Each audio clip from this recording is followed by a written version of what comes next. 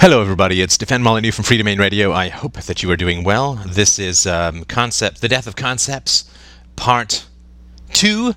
This is Naomi Klein's The Shock Doctrine, which I am slowly wending my way through the forest slaughtering thickness of the book, and it is a very instructive book to read. I would recommend it. She's an excellent propagandist, and I will give you some examples of that. Some comments on the threads that have been coming up is, and I don't want to get into a whole thing about forests and trees, but when I say that forests do not exist, I mean that in the same way that the abstract concept numbers don't exist, right? There are three coconuts in a room. There are three coconuts, three physical entities, but there is no number 3 that is associated. You take away the 3 coconuts, there's no residue number 3. 3 is a concept in our heads. The coconuts existed within objective reality. And the forest and tree example is confusing for some, and I apologize for that, because they say, well, but a forest is an interconnected bunch of trees with undergrowth and an ecosystem, and so how can you say it doesn't exist? Because a tree is just a bunch of atoms which are gathered together. And that's true to some degree, but there still is a kind of clear delineation between atoms, molecules, and cells that are bound together in a single entity like a tree, which you can't separate, versus something which is like a forest, which is just a conceptual aggregate of a whole bunch of things which are not bound together physically, right? So there's some difference, right? Like a crowd of people has a slightly different gravitational mass than an individual person, but the concept crowd still does not exist. You take away all the people from a square, there's no crowd residue left, right? So anyway, I just wanted to point that out. You can watch the Introduction to Philosophy series. There's also Understanding Concepts, a video which I think you could have a go at if you want. But it's really important. This is an Aristotelian essence question. You can also read Aristotle on this, the question of the difference, like what is a concept and its validity to, or application to, or as I would say, its derivation from, individual physical instances of things. But it's very important to understand concepts don't exist in the real world. They exist as ideas within our head.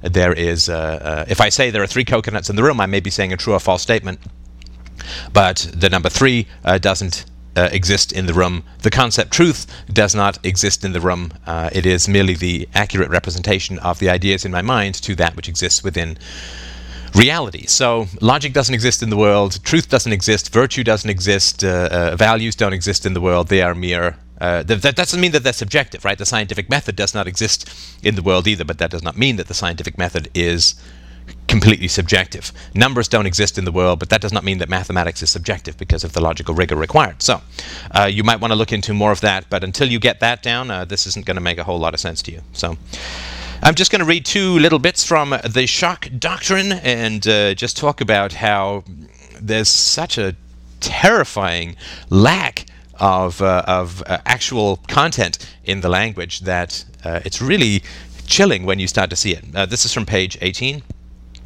The chapter is entitled "Blank is Beautiful," which is actually quite could be an unconscious nod towards her own prose style. She writes, a more accurate term for a system that erases the boundaries between big government and big business is not liberal, conservative, or capitalist, but corporatist. Its main characteristics are huge transfers of public wealth to private hands, often accompanied by exploding debt, an ever-widening chasm between the dazzling rich and the disposable poor, and an aggressive nationalism that justifies bottomless spending on security. For those inside the bubble of extreme wealth created by such an arrangement, there can be no more profitable way to organize a society. But because of the obvious drawbacks for the vast majority of the population left outside the bubble, other features of the corporatist state tend to include aggressive surveillance, once again with governments and large corporations trading favors and contracts, mass incarceration, shrinking civil liberties, and often, though not always, torture.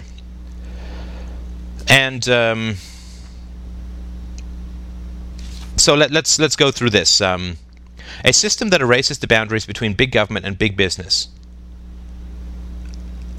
I don't know what that means, because they're just people doing stuff, right? And a big government is people who have the right to shoot people who don't give them money and obey their codified whims, right? The laws are just codified whims, right? Government should have a slogan: government, free evil. Okay, that's what it really is, right? You get to steal, and other people pay for the enforcement of that stealing through the taxes they pay for police and prisons and so on. Government is free evil. It's freevil. Big government and big business. The boundaries between the government is just a business. Government is just a business that has a monopoly of force, or claims and has an effective monopoly on force. I don't understand what the difference is between government and business in a statist society. Government is just the business that won a monopoly over the initiation of the use of force. Right? All revolutions and social upheavals and tribal warfare, it's all about who gets to dominate or justify the initiation of the use of force. And when you look at the aristocracy, it's just it's a business of evil, right? And whoever wins in that context gets control of a society, right? So founding fathers were the founding father gang, the mafia, who were taking over or attempting to wrestle control over from the British mafia, right? So it's just another kind of business. And that is a corruption of the term business, because business is often used to mean, voluntary, peaceful exchange of values in a market economy. But there is an economy called the monopolization of force in violence in society, and that is a kind of business. It is not free market. It is the opposite of a free market, but it is a source of immense profit. Again, to abuse the word slightly, but I think you sort of understand what you mean. So the system that erases the boundaries between big government and big business, I don't understand what that means. Government has money that it extracts through force or fraud in terms of printing extra money from the population. So it is a violent entity that exists as the most successful criminal enterprise in the world. And it's profitable. It's enormously profitable to be around the government and to be in this circle for sure. The profits in statist paradigms within governments vastly outstrip the 3 to 6% profit that is the most that can be ratcheted out of a free market system. And so I erase the boundaries between big government and big business. It's like this use of the word public and private. I don't know what the hell that means. I mean, there's not two different species. There's not like a reptile human that's called public and a mammalian human that's called private. Public-private means nothing to me. I don't understand what it means. Some people can use guns and some people can't. Violent or non-violent. Voluntary or coerced. Brutal or optional. I mean, public and private, again, it's just one of these words that is used to erase the reality of the evil of violence that the state is. So she says its main characteristics are huge transfers of public wealth to private hands. Huge transfers of public wealth to private hands. Again, I don't know what that means in any kind of real way. I have no idea what that actually means. The public wealth has been robbed from private citizens. I mean, there is no such thing as a public citizen or a public servant. There are only people doing stuff. And those people who call themselves the government use force and fraud to extract trillions of dollars from their fellow citizens, drape themselves in flags and nonsense. So there's no such thing as public wealth. There's only private wealth. There's only private wealth. There's no such thing as public wealth. Because there's no such thing as a public human being. There's only a human being. So huge transfers of public wealth to private hands. But the public wealth only comes because it has been already transferred through the threat of violence or violence itself from other citizens. So there's no such thing as public wealth. Often accompanied by exploding debt, an ever-widening chasm between the dazzling rich and the disposable poor. I mean, the language is great. As far as prose poetry goes, it's got no meaning, but it's just wonderful.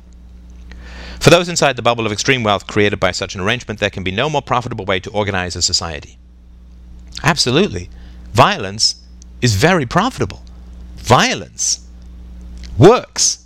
The threat of jail works biologically. Of course, those who preferred resistance to violent hierarchies to submission died, usually before they would reach reproductive age, and even if they did have kids, those kids may not survive. So yeah, absolutely, obedience and conformity to violence is foundational to our survival as a species, and yes, violence is extremely profitable.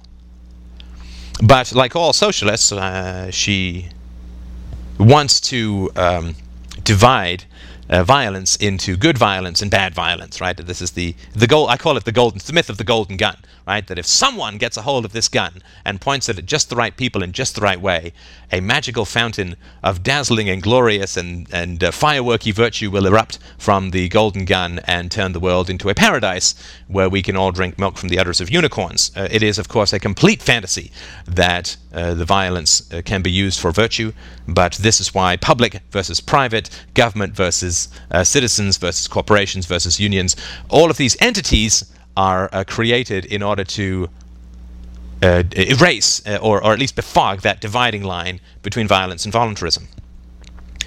So, for those inside the bubble of extreme wealth created by such an arrangement, there can be no more profitable way to organize a society. I mean, it just, since the government is, when you break it down to people doing stuff, is absolutely indistinguishable from organized crime. It is simply the most successful organized crime unit.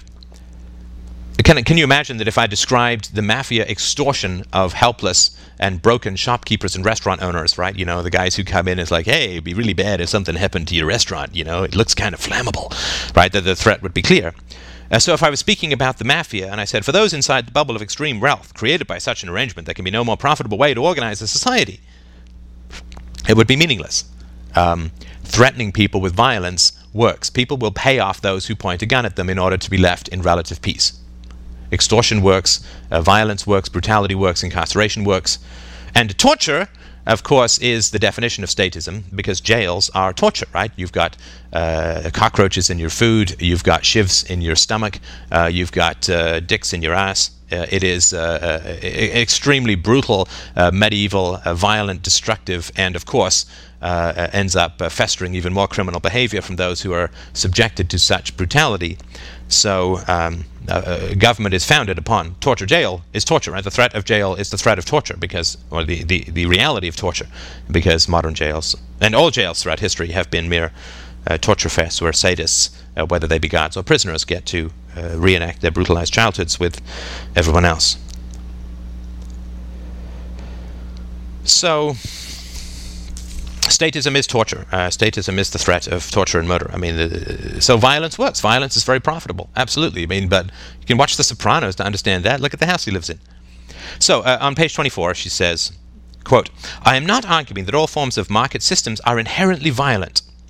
It is eminently possible to have a market-based economy that requires no such brutality and demands no such ideological purity. A free market in consumer products can coexist with free public healthcare, with public schools, with a large segment of the economy, like a national oil company held in state hands. It is equally possible to require cooperation to pay decent wages, to respect the rights of workers to form unions, and for governments to tax and redistribute wealth so that the sharp inequalities that mark the corporatist state are reduced. Markets need not be fundamentalist. Keynes proposed exactly that kind of mixed regulated economy after the Great Depression, blah, blah, blah." So, she's a smart woman and a good writer, in my opinion. Not to say a virtuous writer, but a good writer. "A free market in consumer products can coexist with free public health care." So, of course, a free market fundamentally is characterized by the non-aggression principle and a respect for property rights.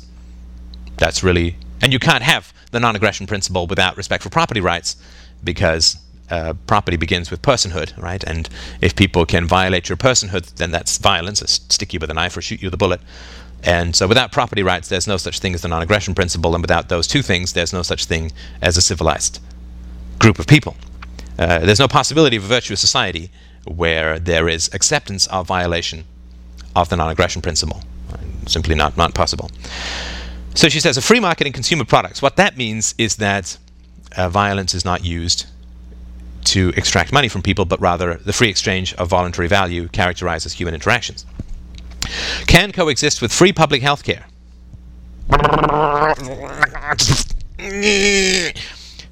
Sorry, short circuit reboot. So, free market means no violence and respect for property rights. Free public health care, of course, is a complete lie. There's no such thing as free anything. Free public health care, free market, free public health care, free market voluntarism, and a respect for property, and the non-aggression principle. Free public health care is the initiation of the use of force, stripping people of property, and of their lives, right? If I steal your money, I'm stealing your life, making you into an involuntary ex post facto slave. If I steal $100 from you and you make $20 an hour, you have been my slave for 5 hours. So it's temporary after-the-fact enslavement. It's an initiation of the use of force, and it is always under the threat of torture, right? Because government jails are torture. It is all Abu Ghraib in there. So a free market in consumer products, a free public health care, public schools, it means absolutely nothing other than voluntarism equals violence. Voluntarism can coexist with violence, right? So you see, what this means is that if you have a girlfriend, you can raping her can coexist with lovemaking. These two are morally equivalent, right? You understand that would be completely insane. It's to say that a bunch of merchants voluntarily trading with customers in a market, fruit sellers or whatever, are morally identical and can peacefully coexist with a mafia who sticks guns in their mouths and takes their money. Right? There's no difference between these two, right? And of course, this is just insane. And it comes because people aren't talking about people doing stuff. They're talking about weird abstract concepts that are the opposite of understanding and moral clarity. With a large segment, she says, of the economy, like a national oil company, held in state hands. Ooh, held in state hands. Doesn't that sound like a beautiful government baby that's being cuddled and nestling in the teat of statism? Held in state hands, what does that mean? It means that it has been, the state doesn't create a national oil company, it simply expropriates it through the threat of force. And you say, well, but the government, Allende offered the corporations a fair market price for their, but that doesn't matter because the government doesn't have any money. So when the government offers to pay an oil company, it is simply stealing from the taxpayers through the threat of force to pay for the oil company. There's no fair market value, it's just a ripoff, right? And held in state hands. What does that mean? It means that it means that the government forcibly steals, right? That the mafia, that's called the state, forcibly steals and forcibly pays for by using violence against others to extract the money for that purchase price. Forcibly pays for some company, and then anybody who tries to compete with it generally is going to be shot or thrown into the torture cells, rape rooms of modern prisons. So held in state hands. What does that mean? Again, if you were just to talk about it in reality, right? If the mafia takes over a business, like in The Sopranos, Tony Soprano takes over, gets involved in gambling, which is more voluntary than the mafia usually is, ends up taking over his sporting goods store. So the mafia comes in and takes over a restaurant directly and shoots anyone within a couple of blocks who tries to compete with that restaurant. And we say that this restaurant is being held in state hands. No, it's been stolen and it's being forcibly kept as a monopoly. It is equally possible to require corporations to respect the right of workers to form unions. Well, of course, that is no reality to what unionism is. I mean, unionism, who cares? Voluntary association is fine. I mean, people can join unions, set up unions. They can set up model railroading and rocket clubs if they want. But that's not what unions are. What unions are at the moment is state-protected monopolies that have the right to shut down corporations indefinitely. And that started in the 30s, and the relationship between unions and the state is destructive, predatory, and violent in the extreme. And so it's not that workers aren't allowed to form unions, it's that they have all of these state benefits, state coercion, state controls, where which is the foundation of violence within the... It's why the mafia and the unions are the same deal, right? And for governments to tax and redistribute wealth so that the sharp inequalities that mark the corporatist state are reduced. So redistribution of wealth, sharp inequalities are reduced. I mean, that's charity, right? I mean, the United Way does that. I mean, without the taxing, right? The United Way says, well, there are people who are very poor, and there are people who are generous and wealthy, and we should, introduce these two to reduce the inequalities. And, of course, that, to me, a charity is a fine and wonderful thing to do. But to tax and redistribute wealth, again, for some people to be able to point guns at other people, take their money and do whatever they want with them, right? I mean, that's... right? This got nothing to do with what actually happens in the world. Tax and redistribute wealth and help the poor and public schools and free healthcare. I mean, this is all nonsense, right? Because it's all a complete abstract, unicorns will cure my illnesses, right? I mean, it's all complete nonsense. And this idea that there's this people who can pick up the gun and use it for virtue, and these other people who pick up the gun and use it for bad things is, of course, the fundamental madness in most philosophy, what's called philosophy in the world. And it's a real tragedy. But I think it's important to remember that, she's, again, a smart propagandist and a good capitalist in a weird kind of way. And I'll just sort of end up with this before we move on to part 3. This market, and I use the word market again somewhat loosely, but forgive me if you don't mind. This market that exists for blurring the line between violence and voluntarism is huge, right? When people get involved in corrupt and violent organizations, most people who have a conscience, right, and conscience is just UPB, right? I mean, we absorb reality and we understand hypocrisy innately. That's what a conscience. That's why when we create opposite rules for ourselves than for others and call morality universal, our conscience bothers us and tortures us, in fact, because we are UPB compliant creatures. That's how we survive in reality, and we recognize violations of that innately. But when people get involved in a violent organization like the state, and a third of U.S. workers, I think, are involved in or dependent upon the state. Corporations are dependent upon the state, and so on. When people get involved in corrupt organizations, their conscience begins to really bother them. And no one who's, say, a public school teacher can fail to understand that her salary paid for through taxation, which is fine. We may not understand this consciously, but we get it, and we get it all unconsciously. There's nothing that people don't understand about this deep down, and that's what triggers the provocation of their conscience, right? The nagging of the conscience.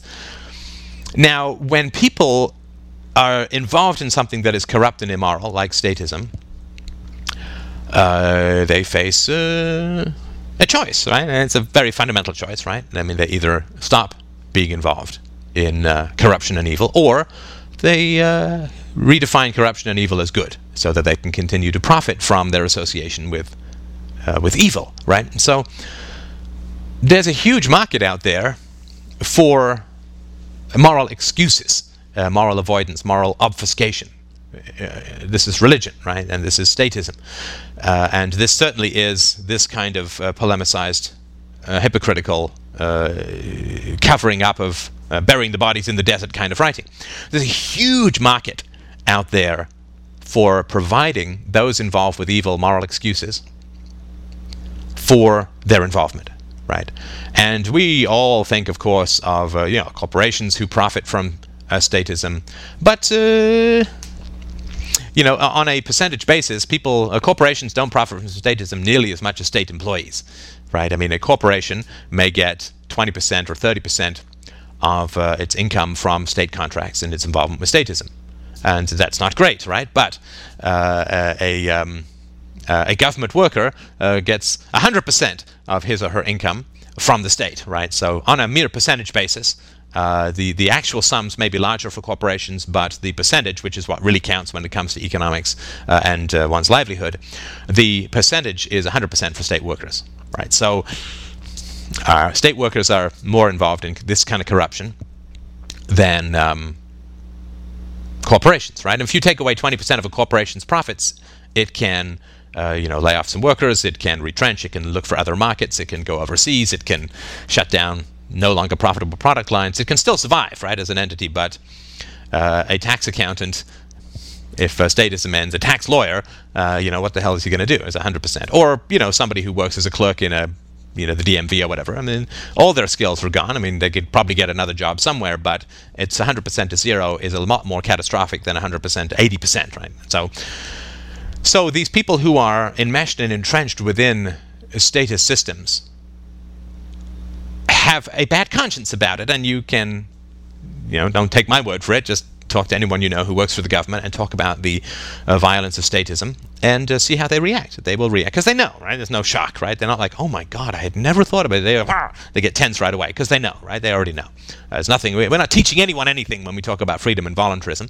We are not inventing anything. We are simply unearthing. We are not inventors but archaeologists. We are simply unearthing what people already know deep down and which tortures them already, right? Which is why they're so volatile when we bring these topics up. So there's a huge market for justifying participation with corruption and evil, right, from war movies to this kind of stuff, to blurring the distinctions between violence and voluntarism and calling it corporatism or socialism or fascism or a mixed economy or statism. I mean, it's all just nonsense, right? Because the only distinction that really matters is between violence and voluntarism, between peace and war, between slaughter and peace, mutual support, voluntary interactions.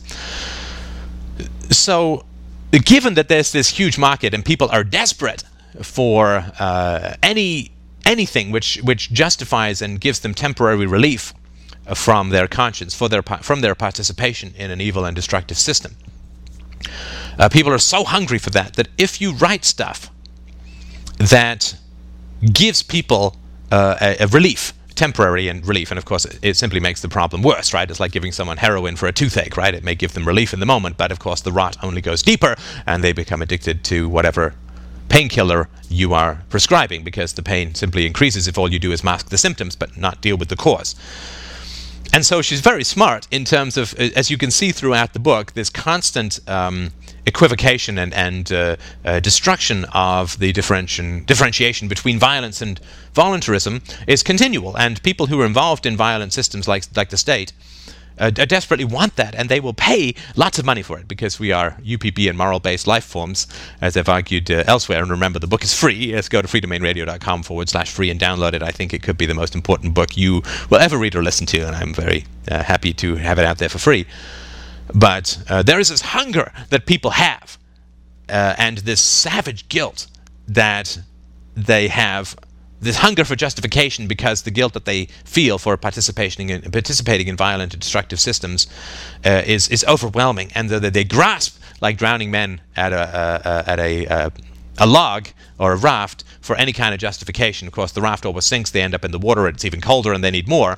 And that's why, in my opinion, the book is so successful. Not because there's any logical or moral content in it, but because it is a massive pain-relieving drug that goes directly into the hearts and souls, or at least the shells thereof, of people who are involved in these systems. And this is why the market for this nonsense anti-concepts is so strong, because when people live neck deep in violence, they absolutely need the idea that they're swimming in the Red Sea, not drowning in the blood of their fellow citizens, and they will pay almost any amount of money for that justification. So I hope that makes some sense. Thank you so much for listening and watching, and for donating if you have, and if you haven't, I would really, really appreciate it, and I will talk to you soon.